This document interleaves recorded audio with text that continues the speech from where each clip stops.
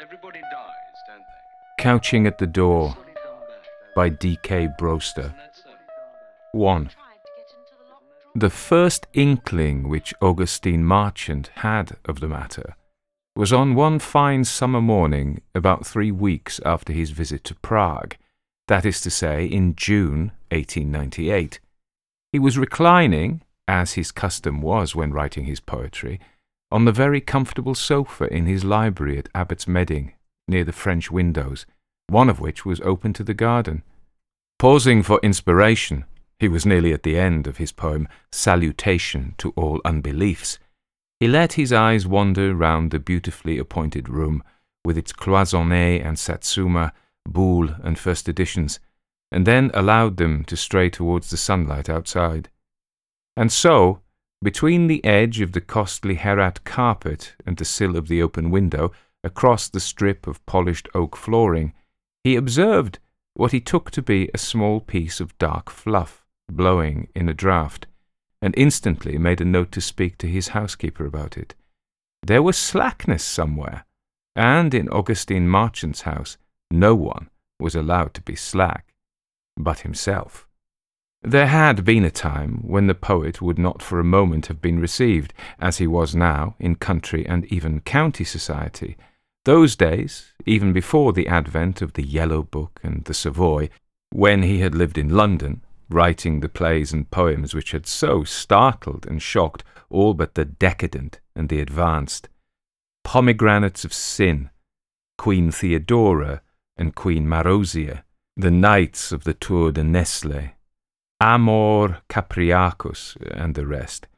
But when, as the 90s began to wane, he inherited Abbots Medding from a distant cousin and came to live there, being then at the height of an almost international reputation, Wiltshire society at first tolerated him for his kinship with the late Lord Medding, and then, placated by the excellence of his dinners, and further mollified by the patent staidness of his private life, decided that, in his personal conduct, at any rate, he must have turned over a new leaf.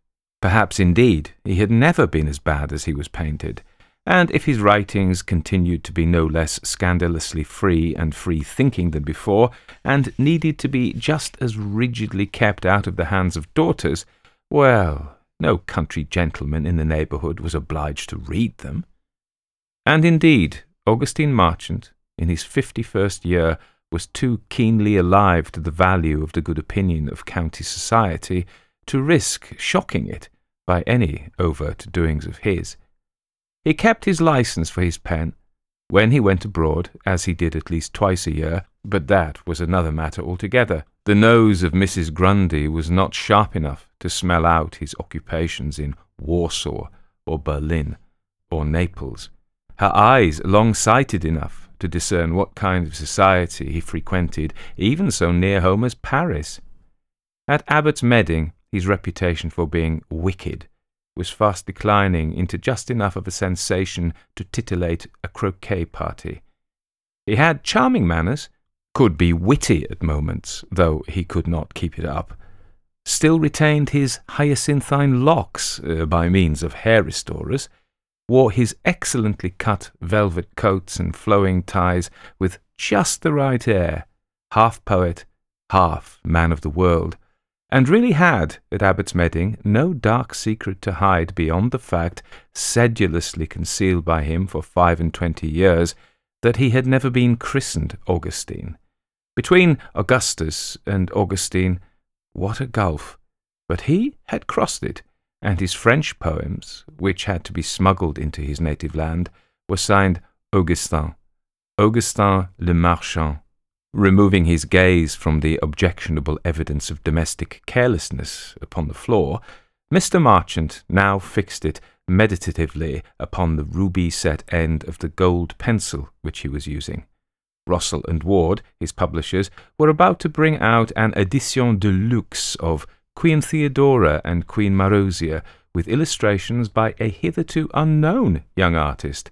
If they were not too daring, it would be a sumptuous affair in a limited edition. And as he thought of this, the remembrance of his recent stay in Prague returned to the poet. He smiled to himself as a man smiles when he looks at a rare wine, and thought, yes, if these blunt-witted Pharisees round Abbott's Medding only knew. It was a good thing that the upholders of British petty morality were seldom great travellers, a dispensation of Providence. Twiddling his gold pencil between plump fingers, Augustine Marchant returned to his ode, weighing one epithet against another. Except in summer, he was no advocate of open windows, and even in summer he considered that to get the most out of that delicate and precious instrument, his brain, his feet must always be kept thoroughly warm. He had therefore cast over them, before settling into his semi-reclining position, a beautiful rose-coloured Indian sari of the purest and thickest silk, leaving the ends trailing on the floor.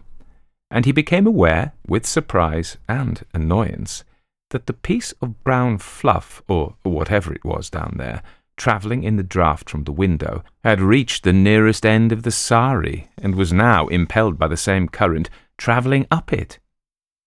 The master of Abbott's Medding reached out for the silver handbell on the table by his side.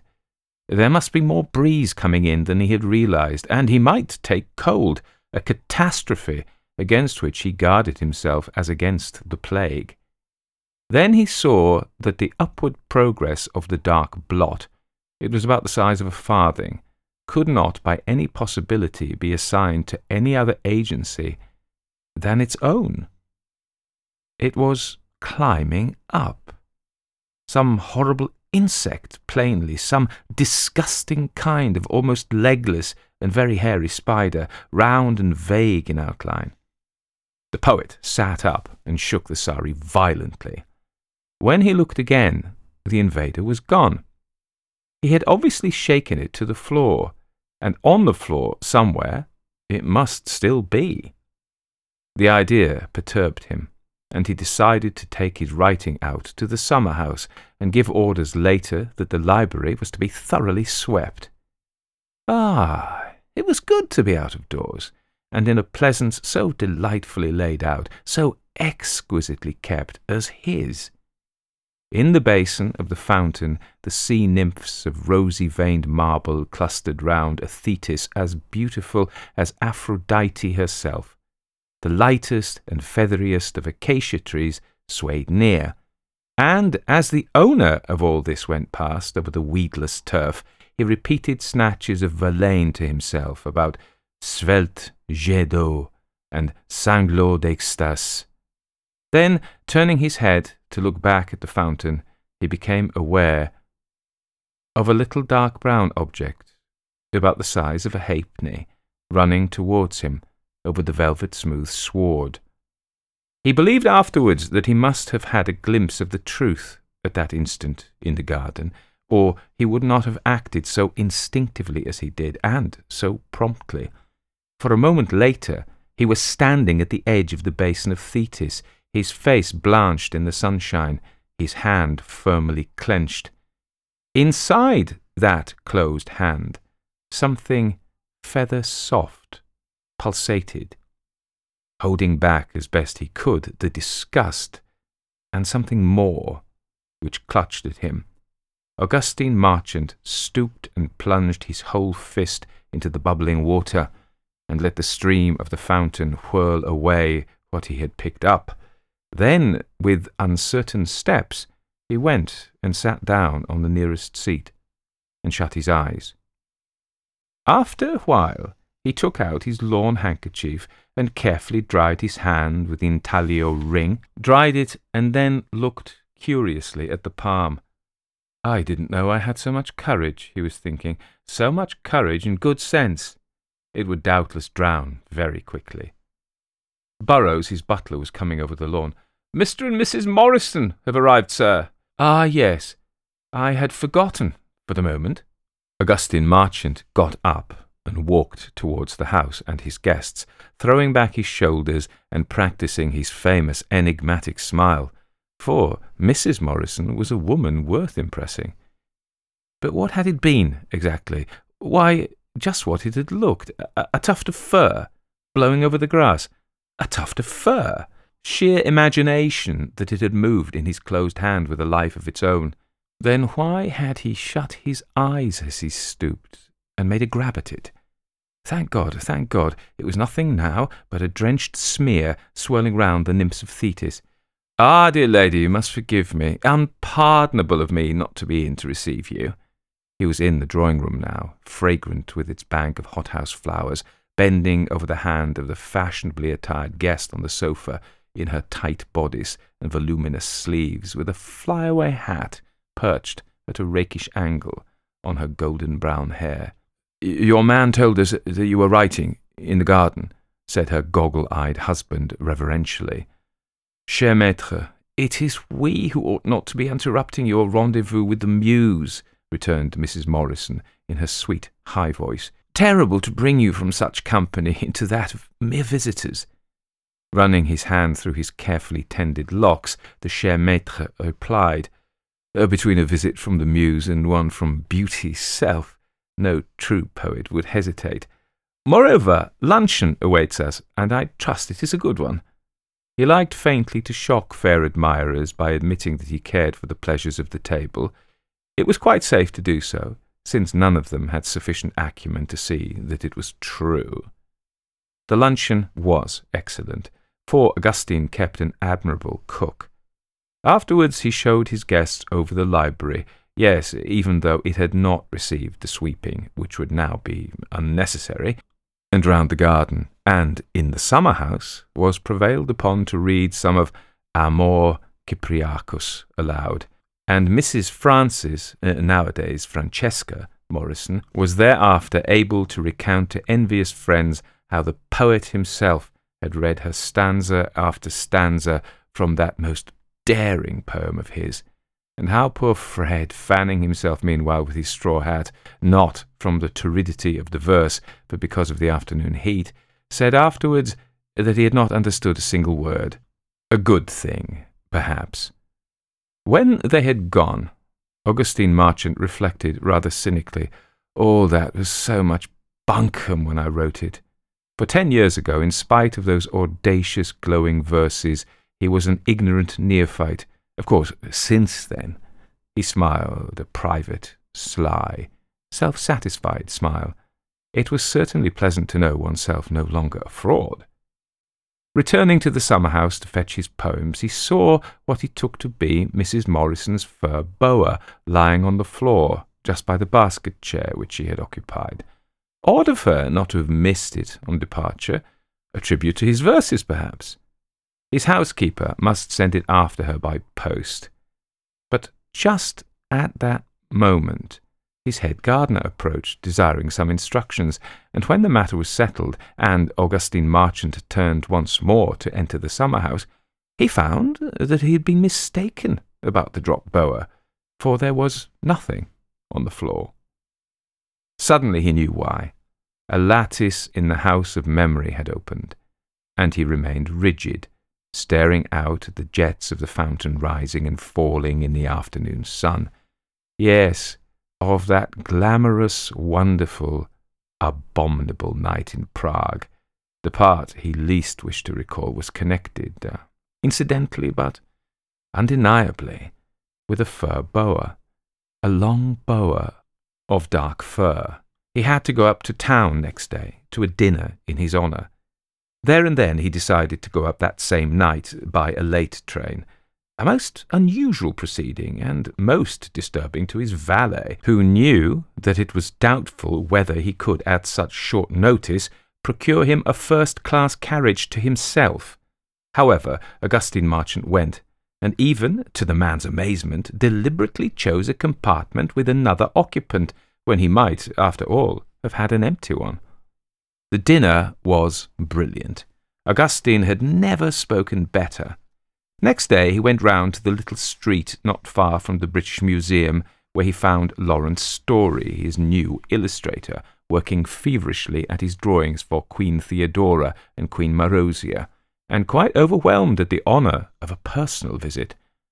Augustine was very kind to him, and, while offering a few criticisms, highly praised his delineation of these two Messalinas of 10th century Rome, their long, supple hands, their heavy eyes, their full, almost repellent mouths.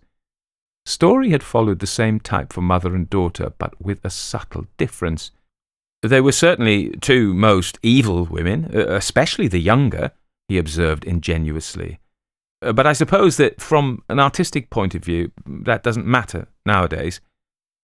Augustine, smoking one of his special cigarettes, made a delicate little gesture. My dear fellow, art has nothing whatever to do with what is called morality. Happily, we know that at last. Show me how you thought of depicting the scene where Marozia orders the execution of her mother's papal paramour. Good, very good.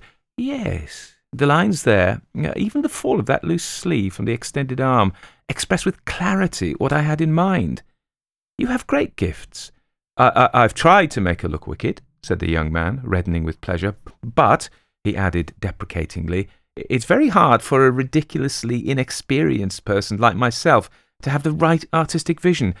For to you, Mr. Marchant, who have penetrated into such wonderful arcana of the forbidden, it would be foolish to pretend to be other than I am. How do you know that I have penetrated into any such arcana? Inquired the poet, half shutting his eyes and looking, though not to the almost worshipping gaze of young Story, like a great cat being stroked. Why, one only has to read you. You must come down and stay with me soon, were Augustine Marchant's parting words. He would give the boy a few days' good living, for which he would be none the worse, let him drink some decent wine. How soon do you think you'll be able to finish the rough sketches for the rest, and the designs for the cul de lampe? A fortnight or 3 weeks? Good. I shall look to see you then. Goodbye, my dear fellow. I'm very, very much pleased with what you have shown me. The worst of going up to London from the country was that one was apt to catch a cold in town.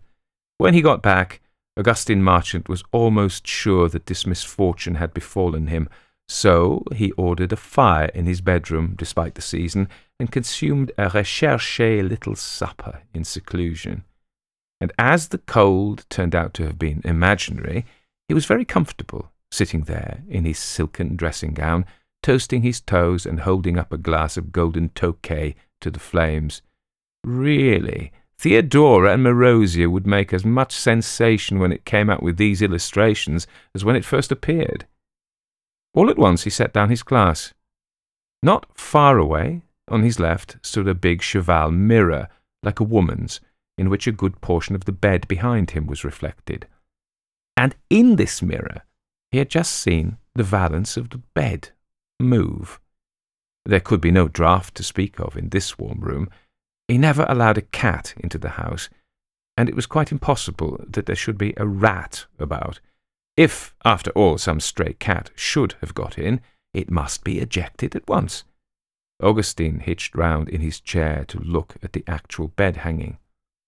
Yes, the topaz-hued silk valance again swung, very slightly, outwards, as though it were being pushed. Augustine bent forward to the bell-pull to summon his valet. Then the flask of Tokay rolled over on the table as he leapt from his chair instead. Something like a huge dark caterpillar was emerging very slowly from under his bed, moving as a caterpillar moves, with undulations running over it. Where its head should have been was merely a tapering end, smaller than the rest of it, but of like substance. It was a dark fur boa. Augustine Marchant felt that he screamed, but he could not have done so, for his tongue clave to the roof of his mouth. He merely stood, staring, all the blood gone from his heart. Still, very slowly, the thing continued to creep out from under the valance, waving that eyeless, tapering end to and fro, as though uncertain where to proceed. I'm going mad, thought Augustine. And then, with a revulsion, no, it can't be.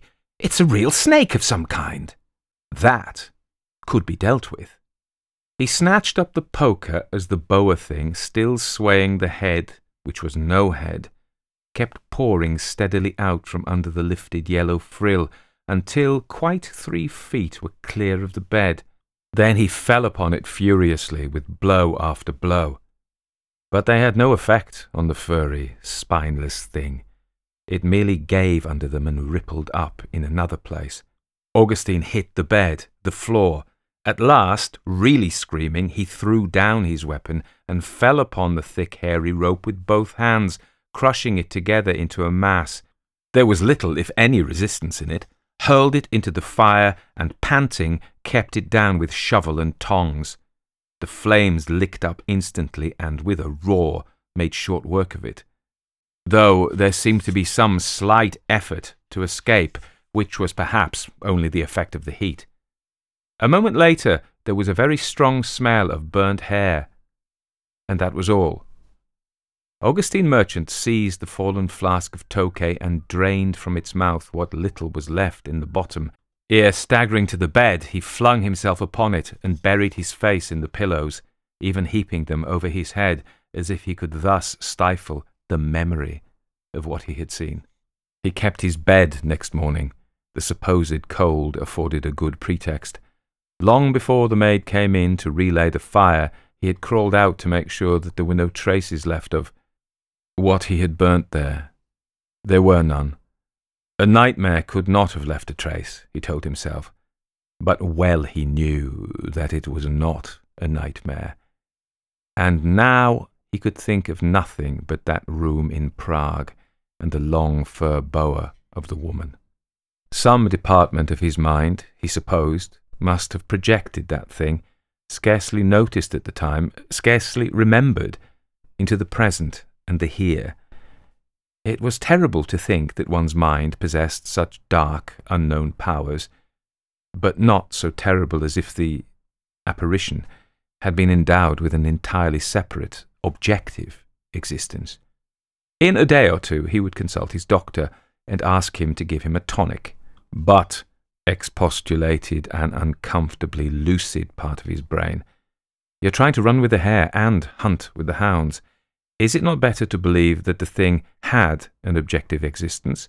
For you have burnt it to nothing. Well and good. But if it is merely a projection from your own mind, what is to prevent it from reappearing, like the phoenix from ashes?" There seemed no answer to that, save in an attempt to persuade himself that he had been feverish last night. Work was the best antidote, so Augustine Marchant rose and was surprised and delighted to find the atmosphere of his study unusually soothing and inspiring, and that day, against all expectation, salutation to all unbeliefs was completed by some stanzas with which he was not too ill-pleased. Realizing, nevertheless, that he should be glad of company that evening, he had earlier sent round a note to the local solicitor, a good fellow, to come and dine with him, played a game of billiards with the lawyer afterwards, and retired to bed after some vintage port and a good stiff whisky and soda, with scarcely a thought of the visitant of the previous night. He woke at that hour when the thrushes in early summer punctually greet the new day, 3 o'clock. They were greeting it even vociferously, and Augustine Marchant was annoyed with their enthusiasm. His golden damask window curtains kept out all but the glimmer of the new day, yet, as lying upon his back the poet opened his eyes for a moment, his only half-awakened sense of vision reported something swinging to and fro in the dimness, like a pendulum of rope. It was indistinct, but seemed to be hanging from the tester of the bed, and wide awake in an instant, with an unspeakable anguish of premonition tearing through him, he felt next moment a light thud on the coverlet about the level of his knees. Something had arrived on the bed, and Augustine Marchant neither shrieked nor leapt from his bed. He could not. Yet now that his eyes were grown used to the twilight of the room, he saw it clearly. The fur rope which he had burnt to extinction 2 nights ago, dark and shining as before, rippling with a gentle movement as it coiled itself neatly together in the place where it had struck the bed, and subsided there in a symmetrical round, with only that tapering end a little raised, and, as it were, looking at him, only eyeless and featureless. It could not look. One thought of disgusted relief that it was not at any rate going to attack him, and Augustine Marchant fainted. Yet his swoon must have merged into sleep, for he woke in a more or less ordinary fashion to find his man placing his early tea-tray beside him and inquiring when he should draw his bath. There was nothing on the bed. I shall change my bedroom, thought Augustine to himself, looking at the haggard, fallen-eyed man who faced him in the mirror as he shaved. No, better still, I shall go away for a change. Then I shall not have these dreams. I'll go to old Edgar Fortescue for a few days. He begged me again not long ago to come at any time. So to the house of that old Maecenas he went. He was much too great a man now to be in need of Sir Edgar's patronage. It was homage which he received there, both from host and guests. The stay did much to soothe his scarified nerves. Unfortunately, the last day undid the good of all the foregoing ones. Sir Edgar possessed a pretty young wife, his third, and among other charms in his place at Somerset, an apple orchard underplanted with flowers.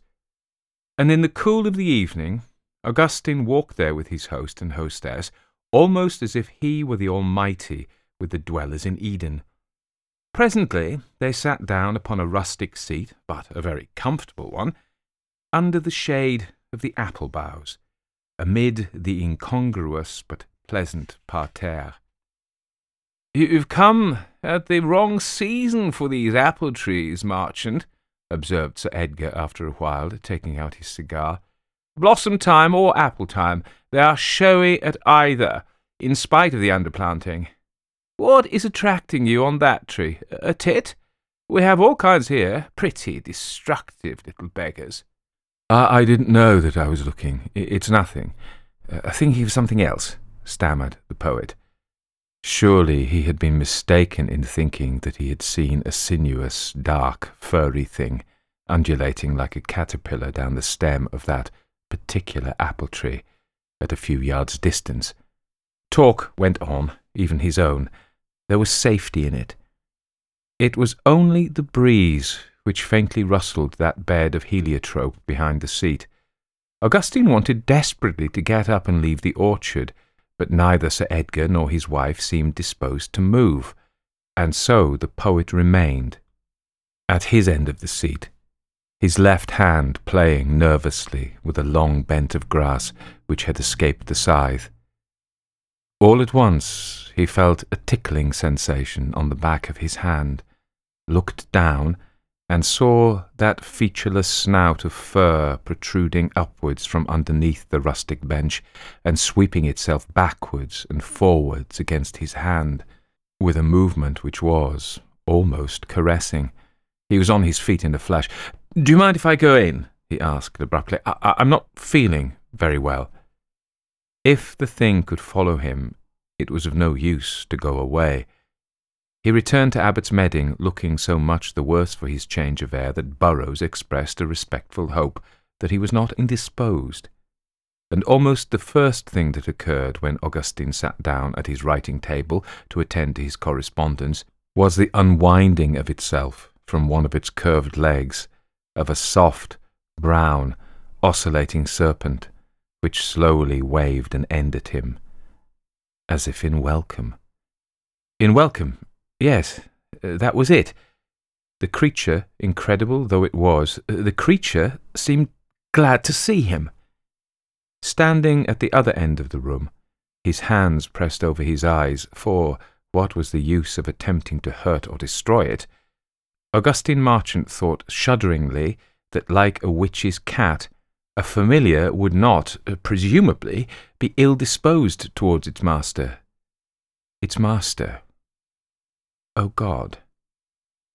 The hysteria which he had been trying to keep down began to mount uncontrollably when, removing his hands, Augustine glanced again towards his writing table and saw that the boa had coiled itself in his chair and was sweeping its end to and fro over the back, somewhat in the way a cat, purring meanwhile, rubs itself against furniture or a human leg in real or simulated affection. "Oh, go away from there!" he suddenly screamed at it, advancing with an outstretched hand. "In the devil's name, get out!" To his utter amazement, he was obeyed. The rhythmic movement ceased, the first snake poured itself down out of the chair and writhed towards the door.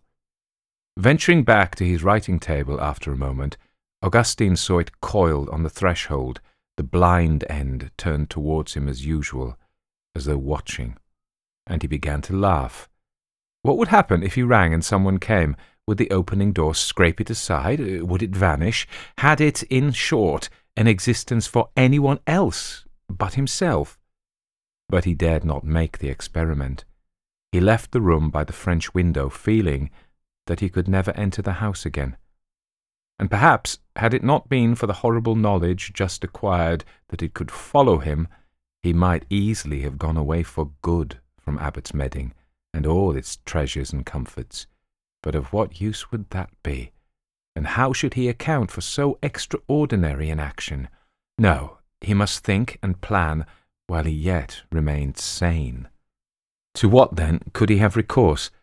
The black magic in which he had dabbled with such disastrous consequences might possibly help him. Left to himself, he was but an amateur, but he had a number of books. There was also that other realm whose boundaries sometimes marched side by side with magic, religion. But how could he pray to a deity in whom he did not believe? Rather pray to the evil which had sent this curse upon him to show him how to banish it. Yet since he had deliberately followed what religion stigmatized as sin, what even the world would label as lust and necromancy, supplication to the dark powers was not likely to deliver him from them. They must somehow be outwitted, circumvented. He kept his grimoires and books of the kind in a locked bookcase in another room, not in his study. In that room he sat up till midnight, but the spells which he read were useless. Moreover, he did not really believe in them. The irony of the situation was that, in a sense, he had only played at sorcery. It had but lent a spice to sensuality. He wandered wretchedly about the room, dreading at any moment to see his familiar wreathed round some object in it. At last he stopped at a small bookcase which held some old, forgotten books of his mother's, Longfellow and Mrs. Heman's John Halifax Gentleman, and a good many volumes of sermons and mild essays. And when he looked at that blameless assembly, a cloud seemed to pass over Augustine Marchant's vision, and he saw his mother, gentle and lace-capped, as years and years ago she used to sit, hearing his lessons, in an antimacassard chair. She had been everything to him then, the little boy whose soul was not smirched. He called silently to her now, "Mamma, Mamma, can't you help me? Can't you send this thing away?" When the cloud had passed, he found that he had stretched out his hand and removed a big book. Looking at it, he saw that it was her Bible, with Sarah Amelia Marchant on the faded yellow flyleaf. Her spirit was going to help him. He turned over a page or two, and out of the largish print there sprang instantly at him, "Now, the serpent was more subtle than any beast of the field." Augustine shuddered and almost put the Bible back, but the conviction that there was help there urged him to go on.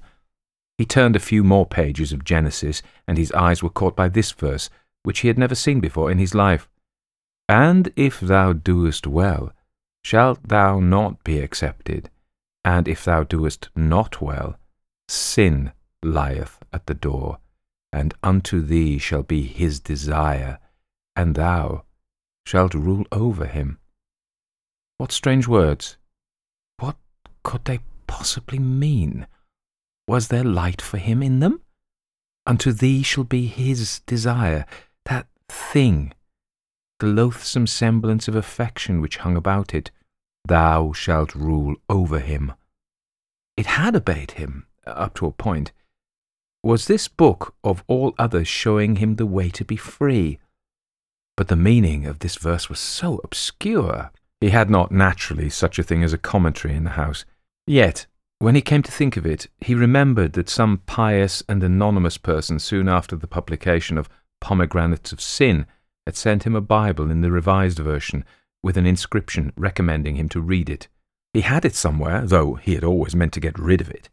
After 20 minutes' search through the sleeping house, he found it in one of the spare bedrooms, but it gave him little enlightenment, for there was scant difference in the rendering, save that for lieth at the door, this version had coucheth, and that the margin held an alternative translation for the end of the verse, and unto thee is its desire, but thou shouldest rule over it. Nevertheless, Augustine Marchant stood after midnight in this silent, sheeted guest chamber, repeating, "But thou shouldest rule over it." And all at once he thought of a way of escape. 2. It was going to be a marvellous experience, staying with Augustine Marchant. Sometimes Lawrence Story hoped there would be no other guests at Abbott's Medding. At other times he hoped there would be. A tete-a-tete of 4 days with the great poet. Could he sustain his share worthily? For Lawrence, despite the remarkable artistic gifts which were finding their first real flowering in these illustrations to Augustine's poem, was still unspoilt, still capable of wonder and admiration, still humble and almost naive.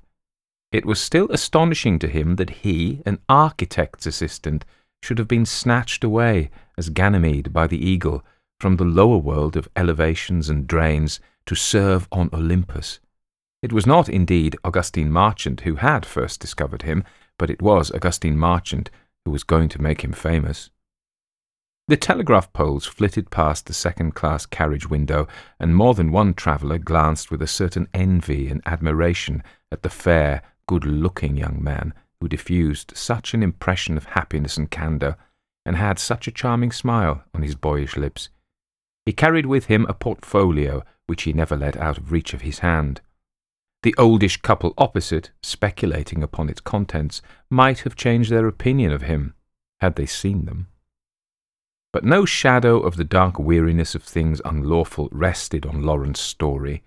To know Augustine Marchant, to be illustrating his great poem, to have learnt from him that art and morality had no kinship, this was to plunge into a new realm of freedom and enlarging experience.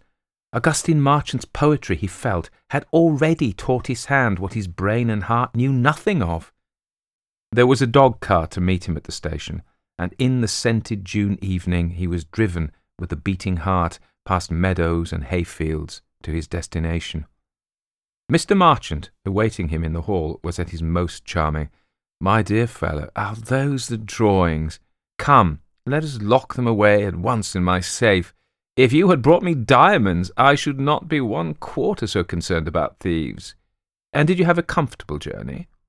I've had you put in the orange room. It's next to mine. There is no one else staying here, but there are a few people coming to dinner to meet you." There was only just time to dress for dinner, so that Lawrence did not get an opportunity to study his host until he saw him seated at the head of the table. Then he was immediately struck by the fact that he looked curiously ill. His face, ordinarily by no means attenuated, seemed to have fallen in. There were dark circles under his eyes, and the perturbed Lawrence, observing him as the meal progressed, thought that his manner too seemed strange, and once or twice quite absent-minded. And there was one moment when, though the lady on his right was addressing him, he sharply turned his head away and looked down at the side of his chair, just as if he saw something on the floor. Then he apologized, saying that he had a horror of cats, and that sometimes the tiresome animal from the stables. But after that he continued to entertain his guests in his own inimitable way, and even to the shy Lawrence the evening proved very pleasant. The 3 ensuing days were wonderful and exciting to the young artist.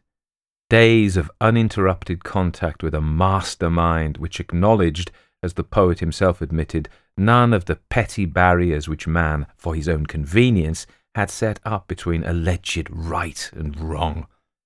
Lawrence had learnt why his host did not look well. It was loss of sleep, the price exacted by inspiration. He had a new poetic drama shaping in his mind, which would scale heights that he had not yet attempted.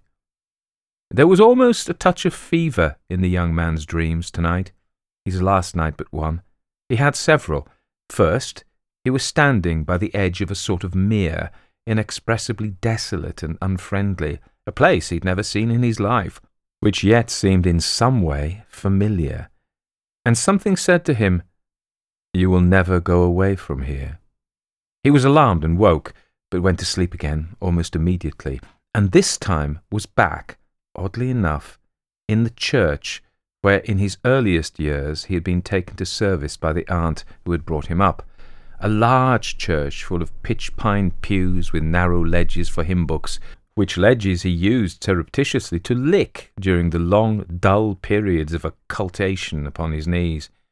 But most of all he remembered the window with Adam and Eve in the Garden of Eden on either side of an apple tree, round whose trunk was coiled a monstrous snake with a semi-human head. Lawrence had hated and dreaded that window, and because of it he would never go near an orchard and had no temptation to steal apples. Now he was back in that church again, staring at the window, lit up with some infernal glow from behind. He woke again, little short of terrified. He, a grown man. But again he went to sleep quite quickly. His third dream had for background, as sometimes happens in nightmares, the very room in which he lay. He dreamt that a door opened in the wall, and in the doorway, quite plain against the light from another room behind him, stood Augustine Marchant in his dressing gown. He was looking down at something on the ground which Lawrence didn't see, but his hand was pointing at Lawrence in the bed, and he was saying in a voice of command, "Go to him! Do you hear? Go to him! Go to him! Am I not your master?" And Lawrence, who could neither move nor utter a syllable, wondered uneasily what this could be which was thus commanded. But his attention was chiefly focused on Augustine Marchant's face. After he had said these words several times, and apparently without result, a dreadful change came upon it, a look of the most unutterable despair. It seemed visibly to age and wither. He said in a loud, penetrating whisper, "Is there no escape, then?" covered his ravaged face a moment with his hands, and then went back and softly closed the door. At that Lawrence woke, but in the morning he had forgotten all three dreams. The tete-a-tete dinner on the last night of his stay would have lingered in a gourmet's memory, so that it was a pity the young man did not know in the least what he was eating. At last there was happening what he had scarcely dared hope for. The great poet of the sensuous was revealing to him some of the unimaginably strange and secret sources of his inspiration. In the shaded rosy candlelight, his elbows on the table among trails of flowers, he, who was not even a neophyte, listened like a man learning for the first time of some spell of spring which will make him more than mortal. "Yes," said Augustine Marchant, after a long pause. "Yes, it was a marvellous, an undying experience, one that is not given to many. It opened doors, but I despair of doing it justice in mere words." His look was transfigured, almost dreamy.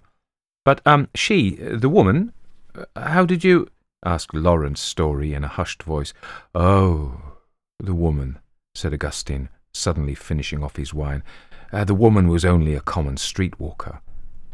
A moment or two later, Lawrence was looking at his host wonderingly and wistfully. "But this was in Prague. Prague's a long way off." "One does not need to go so far in reality. Even in Paris, one could have that experience in Paris, if you know where to go. And, of course, it is necessary to have credentials. I mean that, like all such enlightenments, it has to be kept secret. most secret from the vulgar minds who lay their restrictions on the finer. That is self-evident. Of course, said the young man, and sighed deeply. His host looked at him affectionately. You, my dear Lawrence, I may call you Lawrence, want just that touch of, what shall I call them? Les choses cachées, to liberate your immense artistic gifts from the shackles which still bind them. Through that gateway, you would find the possibility of their full fruition. It would fertilize your genius to a still finer blossoming. But you would have scruples. And you are very young. You know, said Lawrence in a low and trembling tone, what I feel about your poetry. You know how I ache to lay the best that is in me at your feet. If only I could make my drawings for the two queens more worthy. Already it's an honour which overwhelms me that you should have selected me to do them. But they are not what they should be. I am not sufficiently liberated. Augustine leant forward on the flower-decked table. His eyes were glowing. Do you truly desire to be? The young man nodded, too full of emotion to find his voice. The poet got up, went over to a cabinet in a corner, and unlocked it. Lawrence watched his fine figure in a sort of trance. Then he half rose with an exclamation. What is it? Asked Augustine very sharply, facing round. Oh, nothing, sir, only I believe you hate cats, and I thought I saw one, or rather its tail, disappearing into that corner. There's no cat here, said Augustine quickly. His face had become all shiny and mottled, but Lawrence didn't notice it. The poet stood a moment looking at the carpet. One might almost have thought that he was gathering resolution to cross it. Then he came swiftly back to the table. Sit down again, he commanded. Have you a pocket-book with you, a pocket-book which you never leave about? Good. Then write this in one place and this on another page. Write it small. Among other entries is best, not on a blank page. Write it in Greek characters if you know them. What is it? Asked Lawrence, all at once intolerably excited, his eyes fixed on the piece of paper in Augustine's hand. The two halves of the address in Paris. 3. Augustine Marchant kept a diary in those days, a locked diary written in cipher. And for more than a month after Lawrence Story's visit, the tenor of the entries there was almost identical. No change, always with me. How much longer can I endure it? The alteration in my looks is being remarked upon to my face. I shall have to get rid of Thornton, his man, on some pretext or other, for I begin to think that he has seen it. No wonder, since it follows me about like a dog. When it is visible to everyone, it will be the end. I found it in bed with me this morning, pressed up against me, as if for warmth. But there was a different class of entry also, appearing at intervals, with an ever-increasing note of impatience. Will L.S. go there? When shall I hear from L.S.? Will the experiment do what I think? It is my last hope. Then suddenly, after 5 weeks had elapsed, an entry in a trembling hand. For 24 hours I have seen no sign of it. Can it be possible? And next day, still nothing. I begin to live again. This evening has come an ecstatic letter from L.S. from Paris, telling me that he had presented his credentials and was to have the experience next day. He has had it by now, by yesterday in fact. Have I really freed myself? It looks like it. In 1 week from the date of that last entry, it was remarked in Abbott's Medding how much better Mr. Marchant was looking again. Of late he had not seemed at all himself. His cheeks had fallen in, his clothes seemed to hang loosely upon him, which had generally filled them so well, and he appeared nervous. Now he was as before, cheery, courtly, debonair. And last Sunday, will you believe it, he went to church. The rector was so astonished when he first became aware of him from the pulpit that he nearly forgot to give out his text, and the poet joined in the hymns too. Several observed this amazing phenomenon. It was the day after this unwonted appearance at St. Peter's. Augustine was strolling in his garden. The air had a new savour, the sun a new light. he could look again with pleasure at Thetis and her nymphs of the fountain, could work undisturbed in the summer house. Free! Free! All the world was good to the senses once again, and the hues and scents of early autumn better, in truth, than the brilliance of that summer month which had seen his curse descend upon him. The butler brought him out a letter with a French stamp, from Lawrence Story, of course, to tell him what? Where had he caught his first glimpse of it? In one of those oppressively furnished French bedrooms, and how had he taken it? At first, however, Augustine was not sure that the letter was from Story. The writing was very different, cramped instead of flowing, and, in places, spluttering, the pen having dug into the paper, as if the hand which held it had not been entirely under control. Almost, thought Augustine, his eyes shining with excitement, almost as though something had been twined, liana-like, round the wrist. He had a sudden sick recollection of a day when that had happened to him, quickly submerged in a gush of eager anticipation. Sitting down upon the edge of the fountain, he read, not quite, what he had looked for. "I don't know what's happening to me," began the letter without another opening. "Yesterday I was at a cafe by myself, and had just ordered some absinthe, though I do not like it. And quite suddenly, although I knew that I was in the cafe, I realized that I was also back in that room. I could see every feature of it, but I could see the cafe too, with all the people in it. The one was, as it were, superimposed upon the other, the room, which was a good deal smaller than the cafe, being inside the latter, as a box may be within a larger box. And all the while the room was growing clearer, the cafe fading. I saw the glass of absinthe suddenly standing on nothing, as it were. All the furniture of the room, all the accessories you know of, were mixed up with the chairs and tables of the cafe. I do not know how I managed to find my way to the comptoir, pay, and get out. I took a fiacre back to my hotel. By the time I arrived there, I was all right. I suppose that it was only the after-effects of a very strange and violent emotional experience. But I hope to God that it will not recur." "How interesting," said Augustine Marchant, dabbling his hand in the swirling water where he had once drowned a piece of dark fluff. And why indeed should I have expected that it would couch at his door in the same form as at mine? 4 days later, more of the new-found peace, and he was reading this. "In God's name, or the devil's, come over and help me. I have hardly an hour by night or day when I am sure of my whereabouts. I could not risk the journey back to England alone. It is like being imprisoned in some kind of infernal half-transparent box, always growing a little smaller. Wherever I go now, I carry it about with me, and when I am in the street, I hardly know which is the pavement and which is the roadway, because I am always treading on that black carpet with the cabalistic designs. If I speak to anyone, they may suddenly disappear from sight. To attempt to work is naturally useless. I would consult a doctor, but that would mean telling him everything." "I hope to God he won't do that," muttered Augustine uneasily. "He can't. He swore to absolute secrecy. I hadn't bargained, however, for his ceasing work. Suppose he finds himself unable to complete the designs for Theodore and Marozia. That would be serious. However, to have freed myself is worth any sacrifice. But Story cannot obviously go on living indefinitely on two planes at once. Artistically, though, it might inspire him to something quite unprecedented. I'll write to him and point that out. It might encourage him.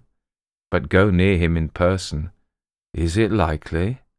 The next day was one of great literary activity.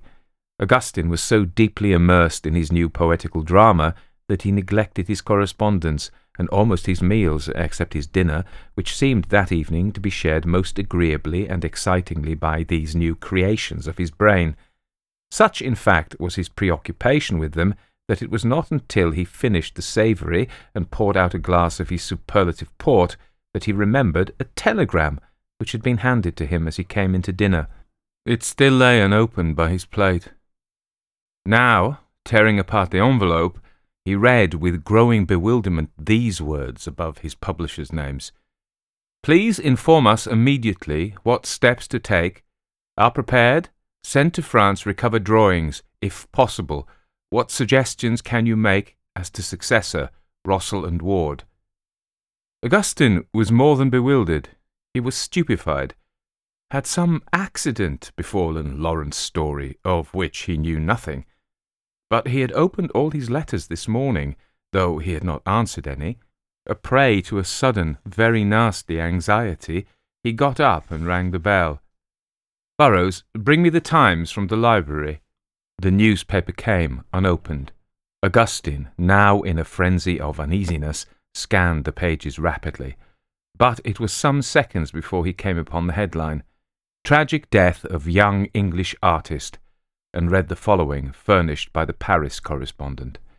Connoisseurs who were looking forward to the appearance of the superb illustrated edition of Mr. Augustine Marchant's Queen Theodora and Queen Marozia will learn with great regret of the death by drowning of the gifted young artist Mr. Lawrence Story, who was engaged upon the designs for it.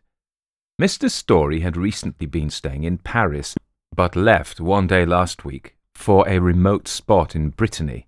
It was supposed in pursuance of his work.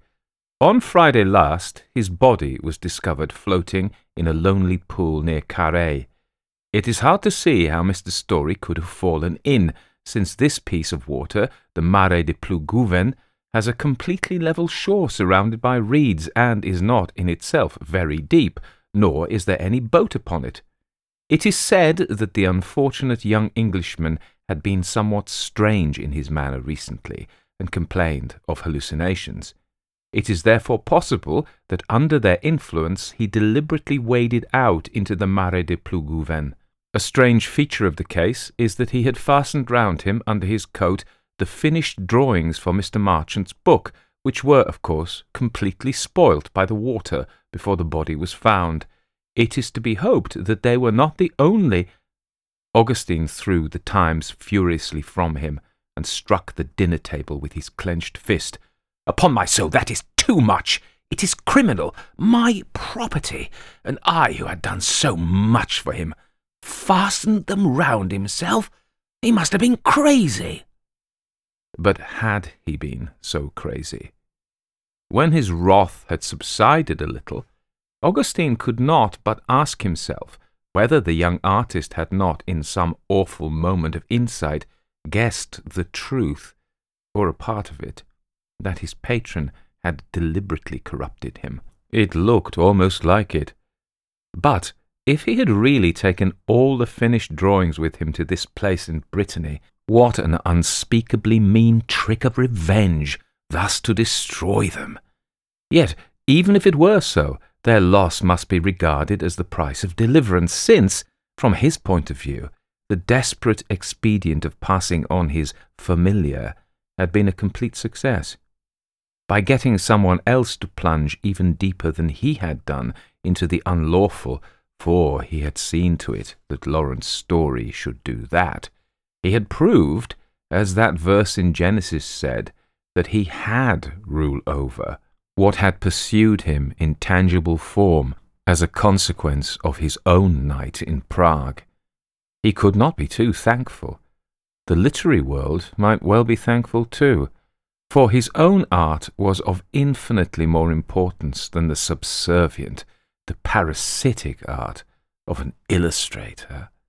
He could, with a little search, find half a dozen just as gifted as that poor hallucination-ridden Story to finish Theodora and Marozia, even, if necessary, to begin an entirely fresh set of drawings. And meanwhile, in the new lease of creative energy which this unfortunate but necessary sacrifice had made possible for him, he would begin to put on paper the masterpiece which was now taking brilliant shape in his liberated mind. A final glass, and then an evening in the workshop.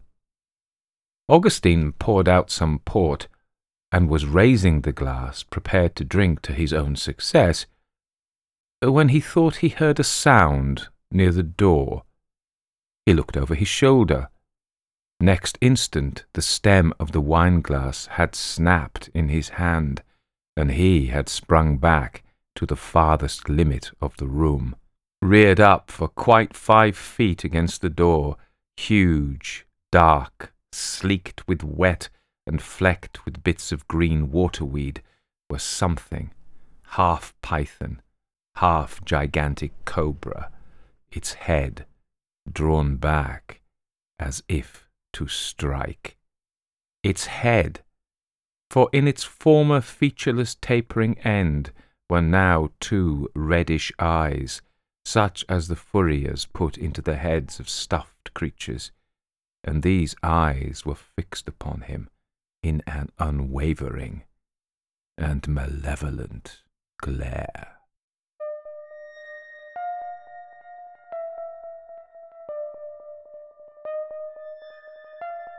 Everybody dies, don't they? Everybody come back, don't they? Isn't that so? So that was couching at the door, and we now know what couching at the door means. It means lying at the door. It must be an old-fashioned. Well, it is, as we hear in the story. It's an archaic translation of part of the Bible by D.K. Broster or Broster. I've chosen to say Broster. It was recommended by a patron, and he had said to me that you could get it quite cheaply. And I looked on the internet; it was like £48-50 for the book, the hardback copy. And then I remembered that I'd been in a bookshop in Aberystwyth in the summer and had picked up a big pile of the Wordsworth thrift editions, Tales of Mystery and the Supernatural. No, they're not called that, but there was a whole bunch of them. So, and I realised I already had it. So I didn't know the story. I mean, I picked it up. I like the cover. There's a skeleton, as we used to say when we were small, on the cover, and I picked it. D.K. Broster. Didn't know much about D.K. Broster, so let's find out about good old D.K. As my source on this, I'm going to turn to Matt Cowan's website, Horror Delve. If you don't know Horror Delve and you're interested in this kind of story, the kind of stories that we read here, then I think you would like it. And Matt Cowan's indefatigable. He's put together a tremendous amount of stuff on the genre. So let's read what he has to say. And he actually wrote this on August the 10th, which is my dad's birthday, and actually my wedding day, although I'm no longer married. So it was a good day.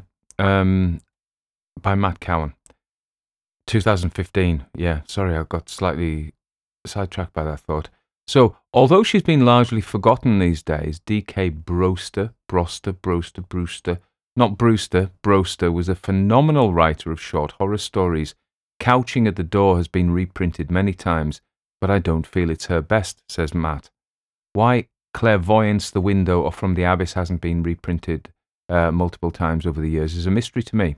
I absolutely love these tales and found they hold up strong even today. So I should say that he isn't the, other people do like this story. Clearly the people who anthologize it like it.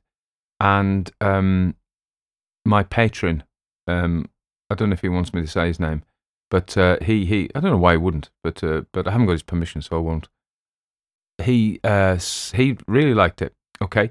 So Dorothy Kathleen Broster was born in England in 1877.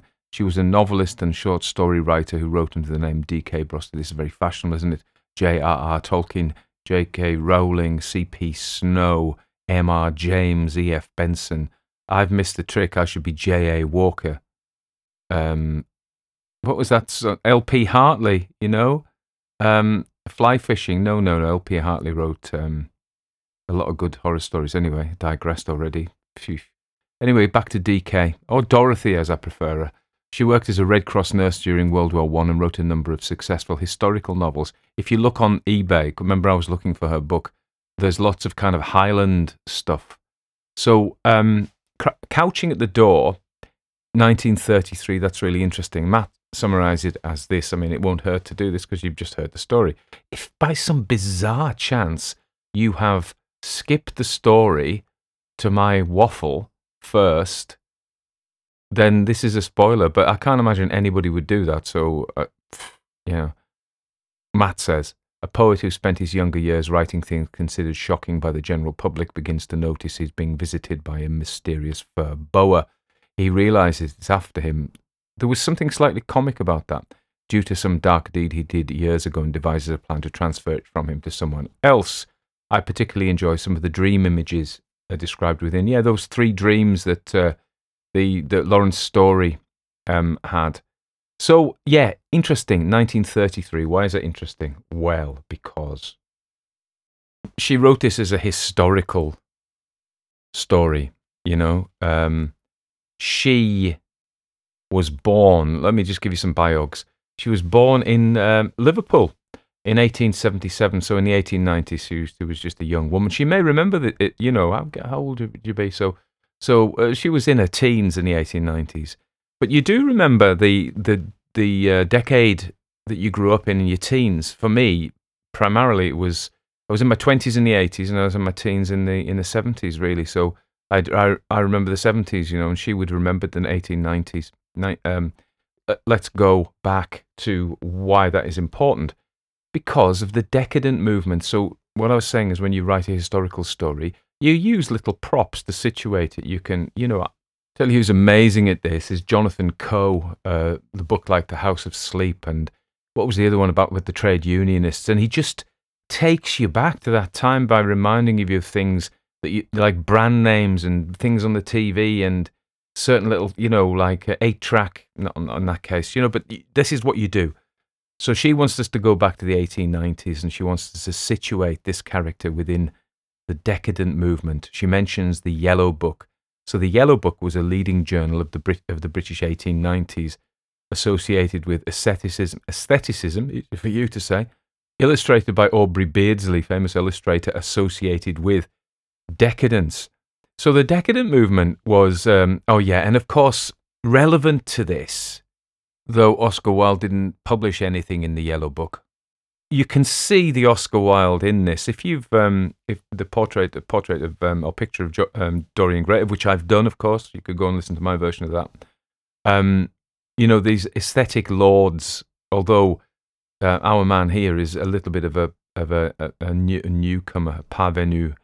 You know, he's a bit of a scoundrel, but you know, writing things to shock. You can see the Wildean influence.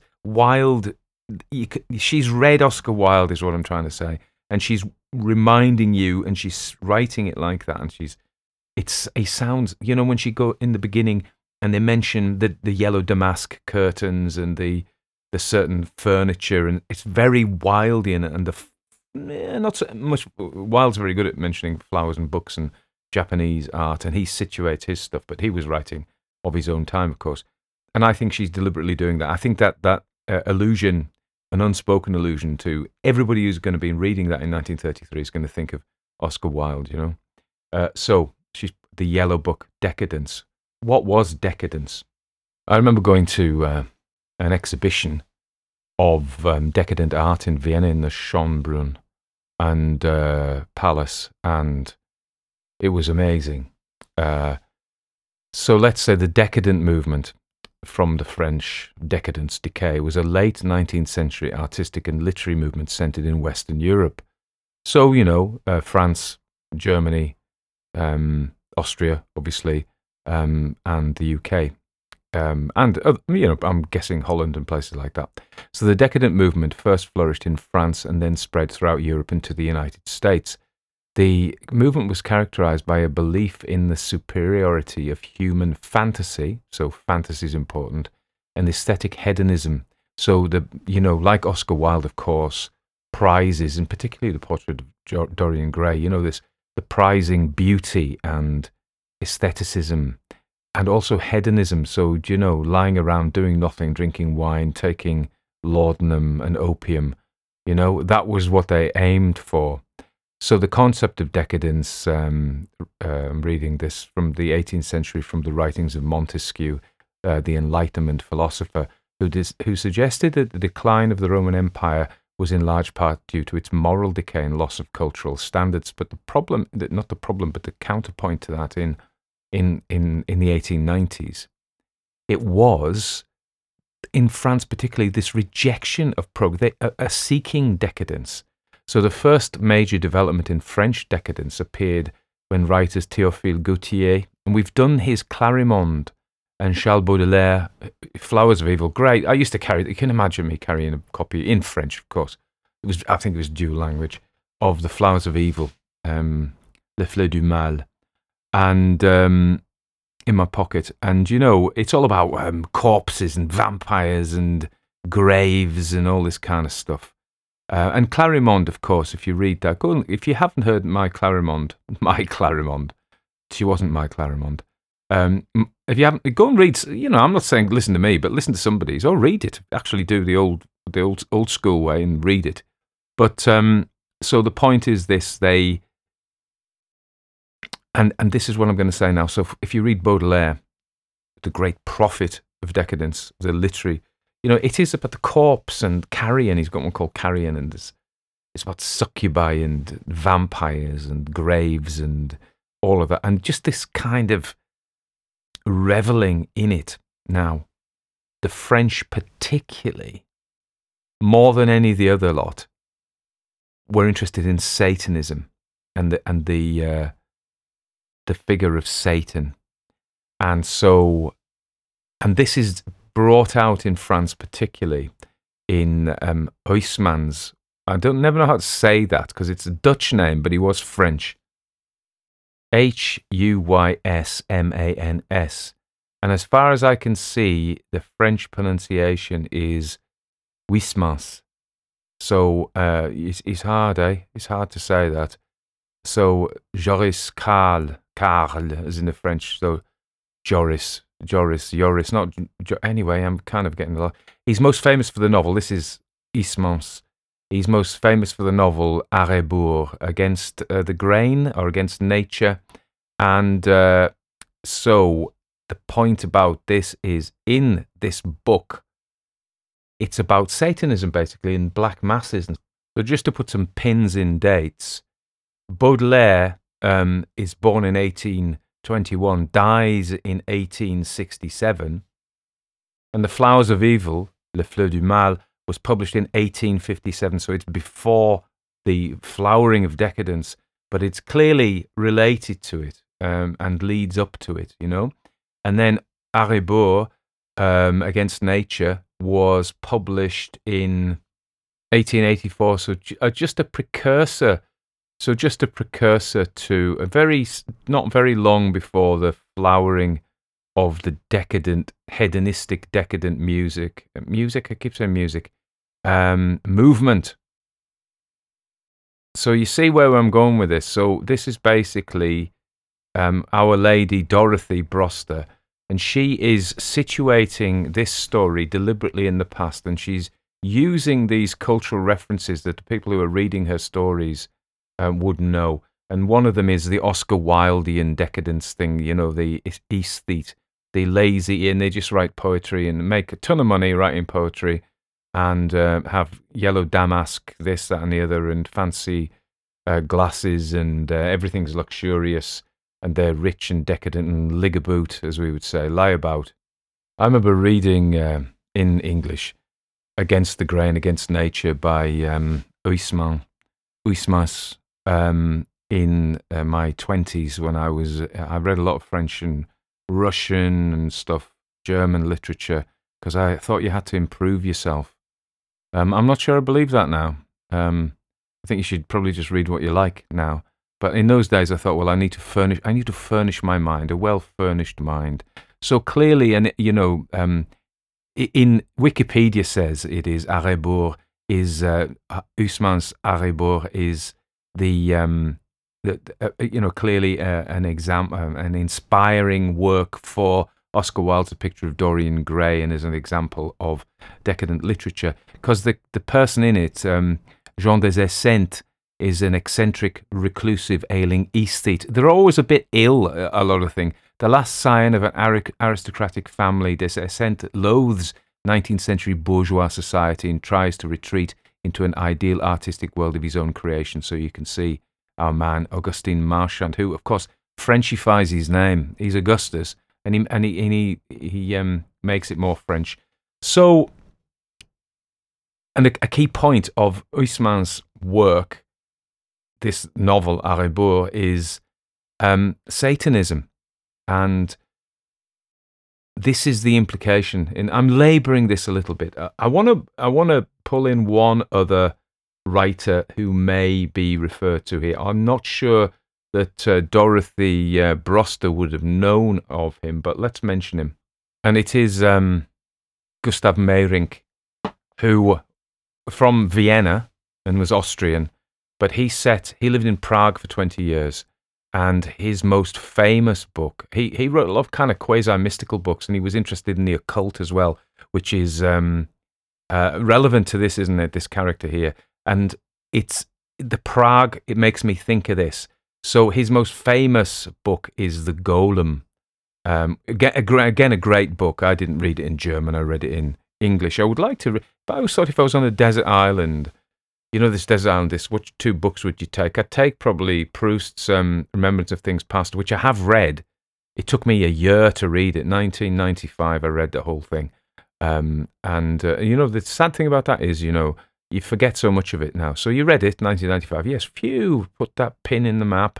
That's crossed off your bucket list. And now, all these years later, do you remember much about it? Well, I remember a bit about it, but I don't remember it in any detail. So that shows the futility of trying to furnish your mind, really, because you forget everything.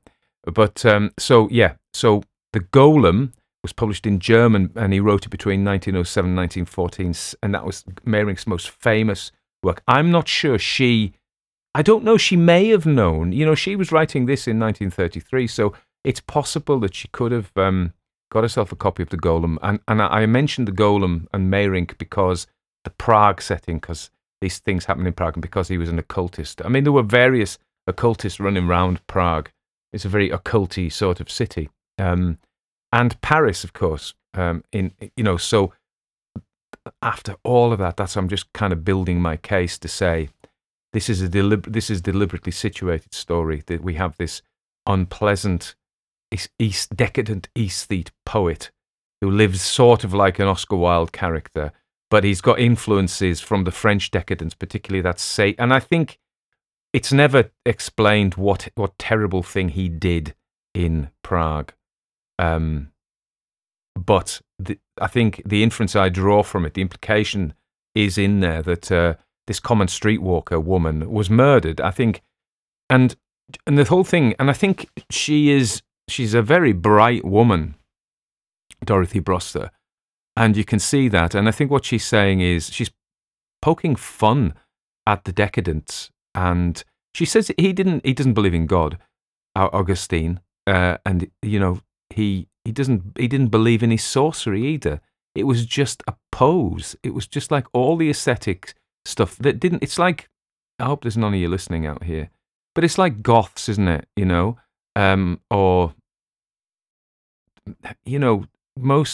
It's a fashion. There's nothing wrong with that. I would love to go to a pirate festival. There is one at Whitby, and dress as a pirate and go around going, oh, ar, ar, ar, ar. There's nothing wrong with that. But people can, and I'm not talking about goths now, I'm talking about the decadents.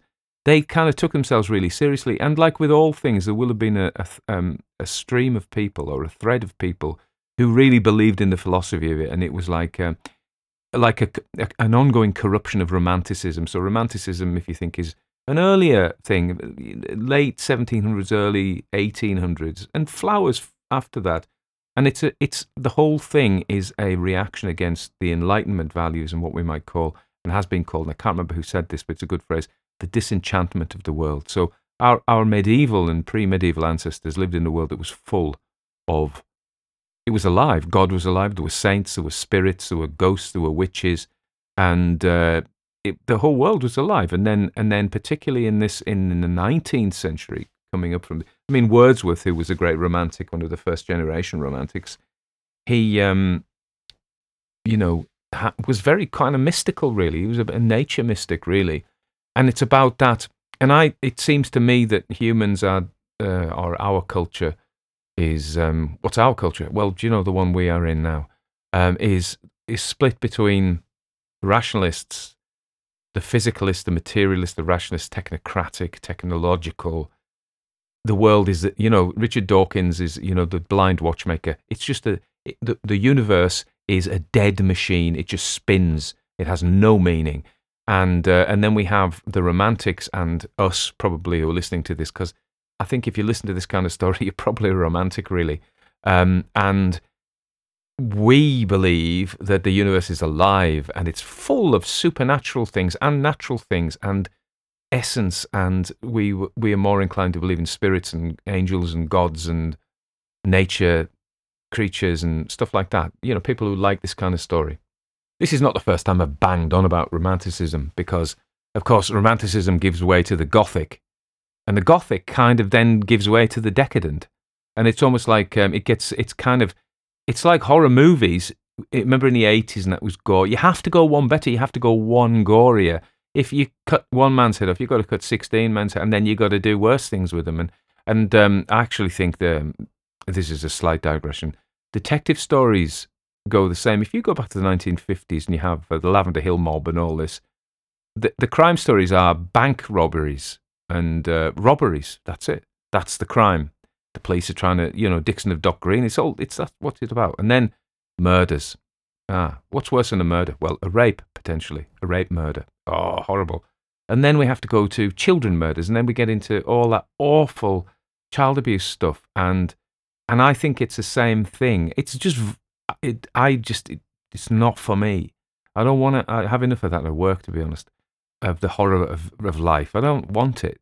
But people love it, and true crime is massive. Biggest podcasts in the world nearly are all about true crime and murderers and things like that, and the more twisted and sick. So in a way, that is like the decadence. It was like the Romantics believed in nature, the Gothics loved all the clanking ghosts and the chains, and the decadents were into Satan and the occult, and not just, love charms, but in fact black magic. So this is relevant to this story, I think, in that she is actually underlining that point I just made. To say, the decadents just went too far. They didn't believe it. They were as Sartre would say, we're not in good faith, So, okay, Jean-Paul Sartre, we're having a bit of a French, she was dropping loads of French in, wasn't she? So bad faith or mauvais foi is the failure to exercise integrity and autonomy. So, yeah, okay, this isn't quite what I see and I think what Dorothy Broster's saying. What she's saying is, even his Satanism was in bad faith. And bad faith is the opposite in Sartre's world of freedom.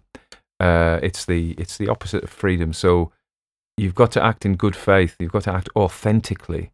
And so jumping across to, and I talk about this as well. So we've got a story, and she set it up, and I've talked about the influences, the decadent, and those just looks across to Oscar Wilde, the aesthetic side of Oscar Wilde, but also potentially Meyrink and the occultism, and also, Huysmans, his his novels about the aesthete, actually going into Satanism because it's that next thrill.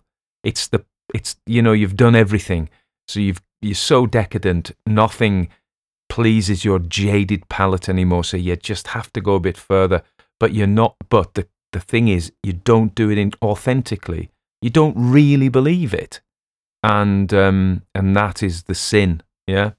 So I've often talked about this genre, Monster in the House, and we talked about Blake Snyder's Hollywood writing manual, Save the Cat, and he breaks all stories down into genres. Lots of people do this.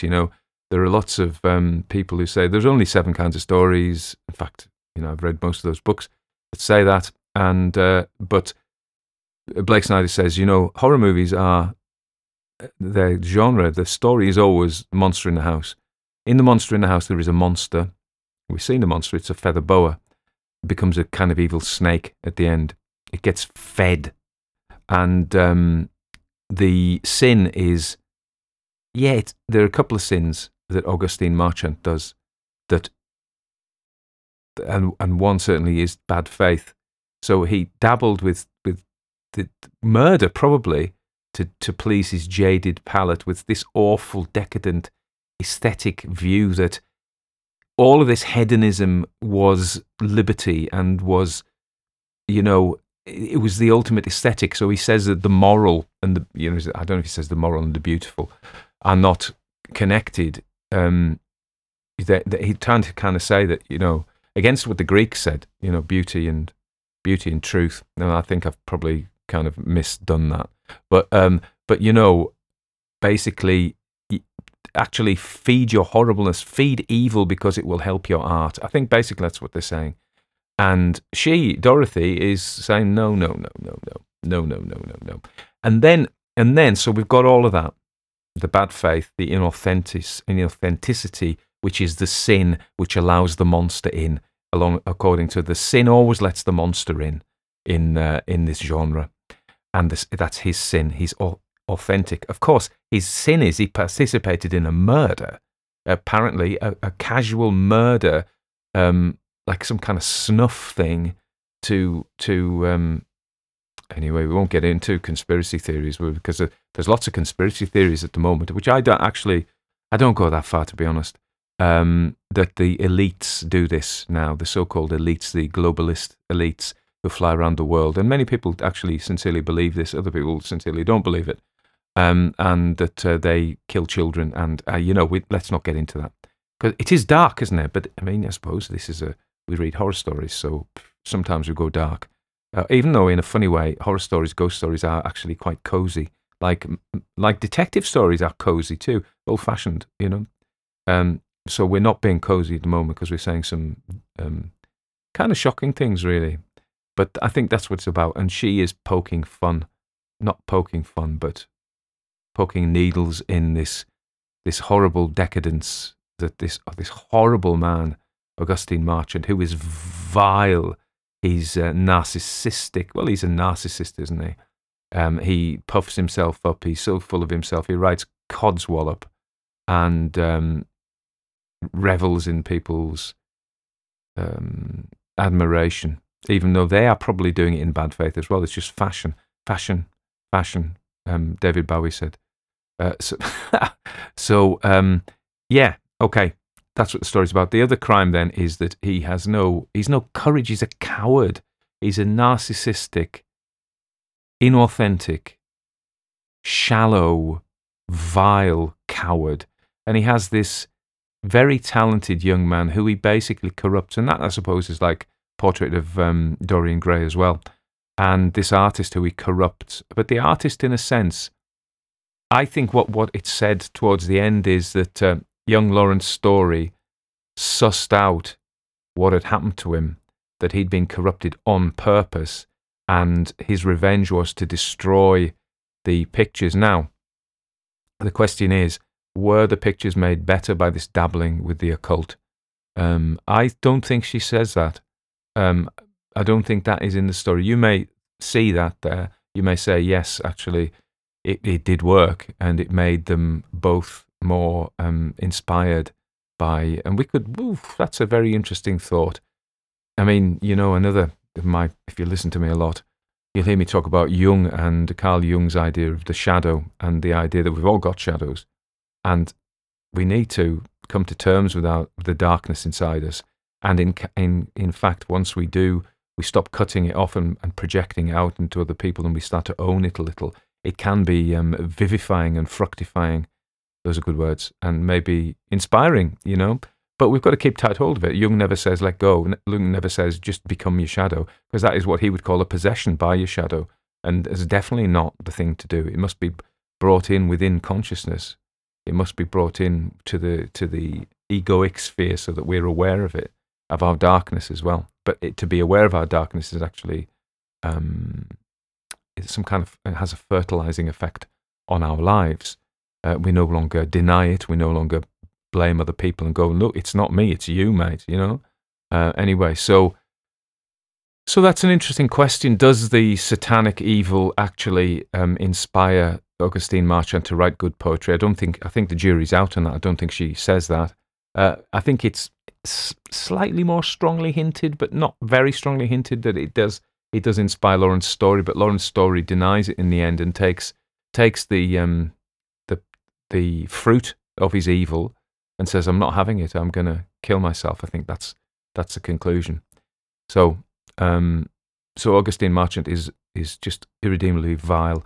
And of course, one of the things about ghost stories and horror stories is they are moral tales. Most stories are moral, and they tell us how we should behave. And what we see is this horrible man who we are invited to dislike gets his comeuppance for his crimes, and that is the moral story. Bad things happen to bad people in stories. Sometimes in real life that isn't true, is it? You know, good things happen to bad people and bad things happen to good people. But in stories, which is what is that line? A kiss isn't the truth, but it's what we wish was true. And so stories. Steve Martin said that in some movie. I can't remember. Somebody will know. So this is what we wish were true. We wished bad, evil, narcissistic, cowardly, inauthentic, vile, cruel, murdering people. We wish that they got punished, and we wish that the good are rewarded. So that's what we want to be true. And that's what this story is, and this story delivers on that. I think one of the drawbacks for me was talking about the flip side of it. So I thought I like the aesthetic start of it. I think it's a very intelligent story. The moral tale is perhaps predictable. You know, bad guy's horrible, gets punished. Yeah, I've done it myself. You know, I'm not saying, but I don't think it's great literature because it doesn't do anything different. It's good. You know, it does the thing. We enjoyed our trip. But it didn't change us in any way, I don't think, because we know all this stuff anyway. It's not like it's told us anything new. But I think it was a pleasant diversion, if you know, pleasant isn't the word, but an entertaining diversion. The only thing for me was this idea of this boa thing floating around, because I don't know if you remember those. You can get those like slinky, furry snakes with strings, and you can make them dance. That's all I saw there. I just saw that. It wasn't frightening at all to me. And I think somebody like M.R. James, if you look, and I keep coming back to this story as well, Whistle, and I'll come to you. And he has flapping linen, and it's like, oh God, that's horrible, you know? Whereas, in a sense, this inanimate, or animate as it turns out, but weird material, is this kind of feather boa, which I guess is something to do, it belonged to the common streetwalker, and I'm guessing she was murdered with it or something. I'm guessing she was strangled with it or something. I don't know, but I think that's what it is. But, you know, to me, I didn't go, oh, that's weird. I went, that's kind of borderline laughable. At the end, the snake, okay, that leads to another thing. Symbolism in this is... There's another strand in this, which is the reference to the Garden of Eden, and she talks about when Augustine Marchand and the late Lord so-and-so and his wife are in the orchard, and the thing appears there. So, and there's an explicit reference to the Garden of Eden there. She says it's like he was, the narcissist, Augustine Marchand, was taking the place of God, walking in the cool of the day, you know, cool of the evening. With Adam and Eve, the Lord and Lady. So there's that. And I think the serpent at the end I think that's deliberately put in by her. I don't think it's just something that's popped up out of the unconscious. I think she's deliberately put that in. And it's got eyes by the end. So if we consider the serpent is the creature that persuaded Eve to eat from the tree of good and evil, and thus know good and evil. God had said, don't do that. And then people were thrown out of paradise because now we know good and evil. Now we are aware of good and evil. There's a lot in that, of course. And we could talk about that for another hour or two and never come to the end of it. But I think at first it has no head. It doesn't know where it's going. And it isn't malevolent, really. I don't understand that really, but it isn't. And it seems to like him. It is familiar, she says. And at the end, it is definitely malevolent. It is infused then, I think, with the revenge and the punishment for his mistreatment of the innocent and talented. And that makes, perhaps we might say, that Lawrence Story's loss is even greater because he was innocent and he was completely led down up the garden path by Augustine Marchant, but he was very talented, so his talent had gone to waste in the sea in Brittany, or in the pool in Brittany. And this creature, at the end, it has button eyes that a furrier would put on, but it's becoming more lifelike, isn't it? It's becoming more embodied as a serpent, and we may then see the serpent as the devil, and that might then be exactly what Augustine Marchant was messing around with in Prague, and therefore that is, what they say, you speak the devil's name and here he appears. What is the proper quote of that? I like it, really, so I'm going to get it right. Yeah, I was nearly right. Speak of the devil and he doth appear. So there you go. So I think that's what the story is about. So there's a lot in it, actually. I say I don't think it's fantastic literature because there's nothing really transformative there. But I think it's full of really nice imagery, and she's a smart writer. Her intelligence shows through.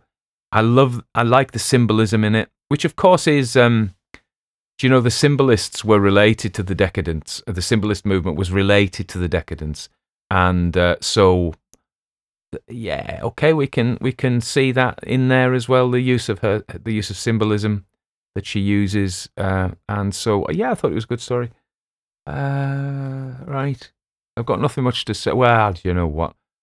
I could tell you about the dogs and Ruby being spooked by the fireworks and bolting, and me thinking I'd lost her. And we're going to have to swap because she's coming into season, so she's going to have to go back to her mother, and we're going to have her sister Callie for Jack because she's not in season. So her and Jasper and Callie, they're all littermates. But Shade, their mother, is the matriarch, and when she sees him, she bosses all, and she's quite savage. Not savage, but she's tough with her children and knocks them about, and so they cower in front of her because she's the toughie, So Ruby's gonna be put in her place. No more being spoiled by us, and Callie will be spoiled by us, and I'm looking forward to that. And little grandson will be here on Tuesday. I'm looking forward to that as well. I was one nice thing was I was sitting on the couch. I maybe said this somewhere, looking out the window. And Jasper, he's 10 months old, and little grandson who's 11. No, he's just turned 1. So they were both side by side looking out the window, and there was nothing happening of any interest. Cars were going by and stuff, and they were entranced by it, and they were full of this joy at life. Both of them, the little dog and the little boy. And it kind of melted my heart, really, sitting next to them, seeing them. So for all the nastiness in the world, there is great wonder and joy as well. Nearly left you without a call to action. I used to do this all the time, didn't I? Call to action. Well, I'm going to talk about I'm going to try and sell you something. We've got merchandise. I've got this Etsy shop set up, and we've got merchandise. We've got badges, pins, as they call them in North America. We have postcards. We have books. Now, the books are too heavy to ship across the Atlantic or even the Irish Sea, as it turns out. So if you're in the UK and want a book, particularly, I would try and sell you my Christmas ghost stories. Nice little present. I think it's £7. Just think of that little gift. And if you buy it from me, from my Etsy store, I'll write in to the person you want it to. What an ideal gift that is. A postage as well on top. Now, I can't send those to the US or Canada or even Ireland or even France. They just cost too much money. But you can actually order my books now from your local bookstore. If you go in and say, Further Ghost Stories by Tony Walker. I'm working on a new set, but I've actually put my notice in for, I've got 2 jobs, 2 psychiatric nursing jobs, and I'm going to jack one of them in. My mum is less well, and do you know what? that part of my life is coming to an end. So I'm finishing on the 29th of December. I'll still have one nursing job, but that'll only be a day and a bit. And I'm hoping then to have a day, have more time to write. Change the podcast over to the podcast as podcast, not the YouTube bit, has now been hosted by Megaphone, which is a company that's owned by Spotify. So, and it's kind of gone onto the Spotify network, and I've seen a massive uptick in people listening, because you just listen, don't you, on the podcast? So that's great. So I suppose, yeah. So it's all looking good. It's a transformation. It's something I've wanted to do for a while. So that's it. Yeah. Please buy my book. That's the final thing to say. Please buy my book. You don't have to. You've got no money. Fair enough. I've had no money before, and I probably did buy books, to be fair, which was, eat or buy a book. Well, we're going to have to buy a book, I think, and then just get chips. You may be very unwell, but at least you'll be well read. You'll furnished your mind, as we say. Anyway, when I get to this point and I think my thoughts are becoming even less jointed, it's time to go. So I hope you're all well. Hope you enjoyed the story. Thanks for the recommendation. And yeah, you'll be hearing from me soon.